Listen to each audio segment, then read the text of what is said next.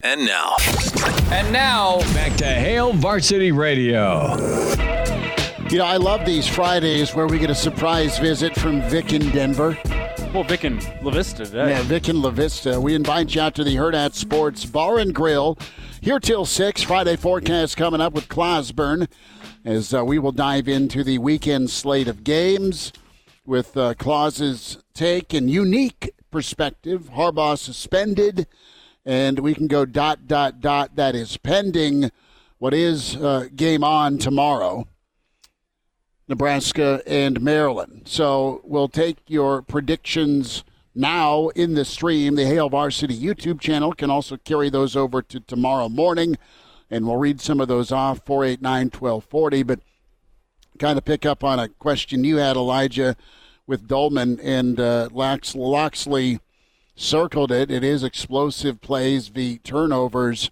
And, you know, I wonder if there is a bit of a correction tomorrow on a few different fronts with Nebraska. What's your guys' take on this? But, Nebraska had some success against Michigan State where they ripped off some explosive runs. Not 20, not 30, not 40, but you had a 16-yard run and the 12-yard run.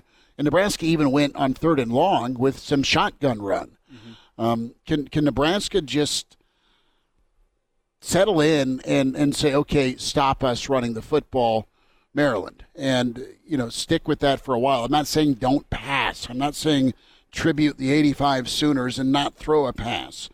But get your stud dudes that are young pups with track excellence downfield and make them throw a flag or give them a chance to go in some 50-50 balls. Nebraska's offense can be explosive. That's how they went 3-0. They just had just enough. Defensively, I think Nebraska will be out for blood, and they'll play fast and confident, and the tackling's been really incredible. Now, Nebraska's going to have to be as good as they've ever been when it comes to tackling in space tomorrow. But Nebraska will be better with the turnovers, but they've got to force at least 2. They've got to at least force 2, Elijah, and they've got to find a way to make it 3 and not 7. Maryland may hit a home run or 2 and get a couple of touchdowns on big plays, but the rest of the time it needs to be stalled and they need to be pressured. Well, and here's the thing to me. Whenever I look at this Maryland team, I think the number you'd like to hold them under in terms of explosive plays, when I'm talking explosive 6. plays, I am talking plays of 30 or longer. Yep. I think you need to keep them under 1 a quarter. So I'll go 4. That's a reasonable number with how this defense has been playing. 1 a quarter? Keep them under 4. 1 explosive play, and some people define explosive plays as plays of 20-plus yards. I'm going to define it as 30-plus. So I'm just going to lay that out right now. And I think if you can hold Maryland to fewer than 5, so 4 or fewer plays of greater than 30 yards, I think you're in a great spot. Now, what is a little concerning about that is if you do go 4 times, Maryland gets a score from 50 yards out or 60 yards out. Now Maryland's got 28 points on the board, and it becomes a lot worse. But I'm going to assume that not all of those explosive plays are going to be touchdowns. So if you can do that, I think this offense, with what we've seen, deep shots to Malachi, deep shots to Jalen Lloyd, occasional run plays that they bust one off, it's Heinrich or it's Emmett Johnson, I think Nebraska can reach 4 explosive plays with their offense. And if you can match that number, I think, and I say this with concern, I think you can lose the turnover battle and still have a shot to go win this football game based on how well your defense has played. And I'm not saying go lose the turnover battle 4-1. I'm saying lose it 3-2 or 4-3 or something like that. There's going to be turnovers in this game. I think there's going to be turnovers from both teams. I think you have to keep that number close. I think you have to keep the explosive play number somewhat close. And you can lose both of those, and if it's close, you still give your team a shot, but you really need to go win one of those, and that's where my concern in this game lies. Is those are 2 things that I think Maryland does marginally better than Nebraska: explosive plays and keeping the ball away from the other team. So with those things in mind, that becomes why I lean Maryland, and we'll get to my prediction here. It's going to be a close football game, but you got to at least be even or better in one of those 2 categories, or if not, pretty damn close. Jump in here in a sec, Connor, against one of the better defenses in the country, Maryland, to your point about that key number of 4 from an explosive standpoint. Maryland had a 30-yard pop, a 20, a 28, and a 20. that was it. They had 4 explosive plays against Penn State. And with my definition of 30 yards, that's only 1. Right. I counted as 20 yards in the passing game, but to your point, they didn't have any touchdowns. Those big plays did not result in touchdowns. So probably the best defense Maryland has seen this year has been Penn State, also Ohio State. When we look at the box score and the explosives, rushing-wise, you had a 17-yard and a 10-yard gain and just 2 plays of over 25 yards in the passing game. So, again, that number of 4, pretty important. How do you see this shaking out, Connor? I think I like Nebraska to win the turnover battle more than I like them winning the big play battle because... Time of possession, too, is...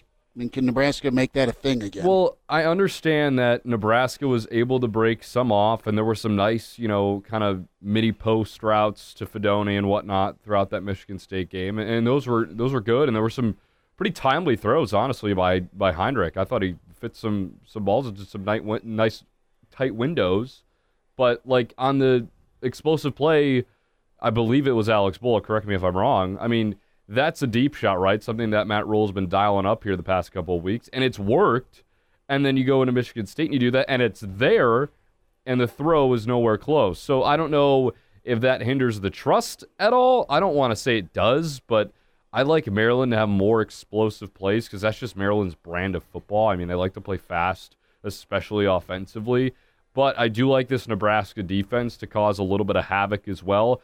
I agree with what you said earlier, Schmitty. I think they're going to be playing pretty ticked off this week because of how they thought they played last week. I mean, they still gave Nebraska a more than good chance to win that game down the stretch, especially. But, I think they come into this game with a purpose on the defensive side of the ball. The secondary needs to make plays, obviously. I mean, that's something that they almost did against Michigan State, but they need to build on making plays in that secondary. And it'll be interesting to see how that ends up, sorting out here defensively for Nebraska. I think a couple of interceptions is going to go a long way in this game if they can get it. Tommy Hill have a bounce back.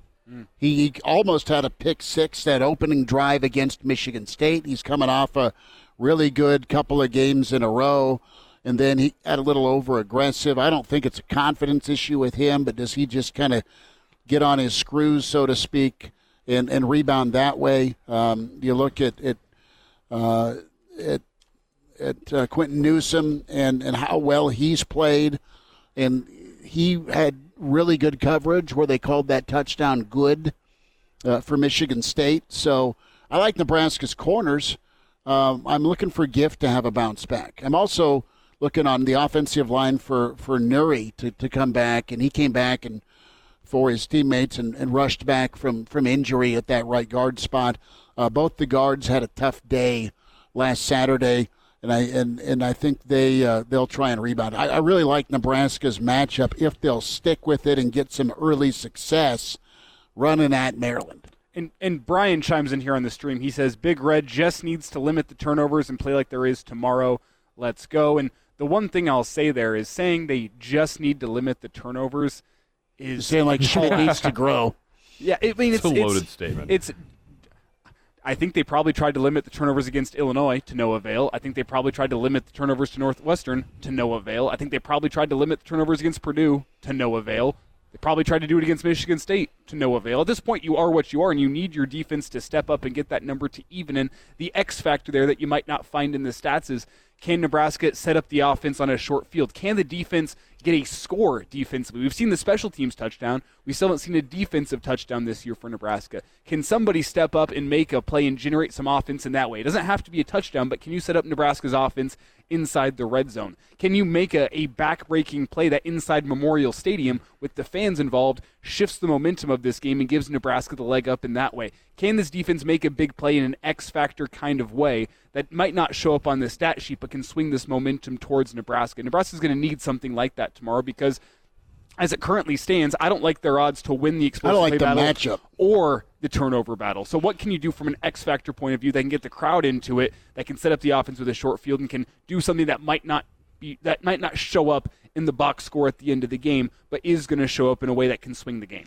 Well, and quite honestly, Northwestern and Michigan State both, I think, had looks or game plans or just flat-out personnel that Nebraska either didn't prepare for or didn't stalemate. They got beat too many times in some instances on offense, and you saw Harburg in both those games, Northwestern and Michigan State, get off to some slow starts, and he just looked hesitant, right, with what he was seeing, and really never got a clear view or look with what he was seeing and wanted to do on offense, and really not a quick audible change. I mean, he had to change out of what was called quite a few times in both of those games for an audible. And you get him into a different play, you get into the right play, but what do you get out of that play once you change it? And we'll see if Nebraska can be, I don't want to say more prepared, but better to go to a plan B and have a better plan B execution-wise.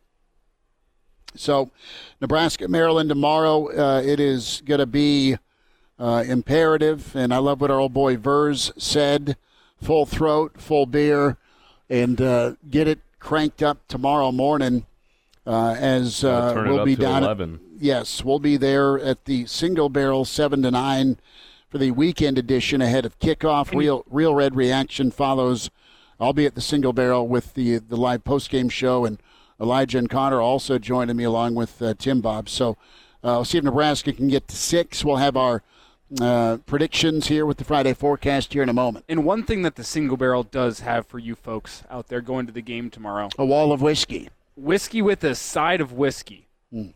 And I'm saying that's the way you get With a fired up dessert, for an that's 11 a.m. whiskey. kick. Yeah. A dessert of whiskey. It's the trifecta. See, I said Don't earlier forget this the week, appetizer. the dessert is the vodka Red Bull before you go into the stadium. But if you make it another whiskey, I mean, I'm not going to judge you.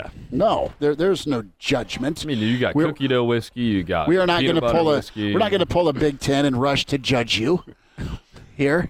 That was a good pull right there. Way to bring that full circle. I mean, I'm just saying it is either you're saying free Harbaugh or filet Harbaugh with where you're at in this college football landscape, specifically in the Big Ten. Lock him up. Wow. Well, and speaking of locking up, you do have Michigan.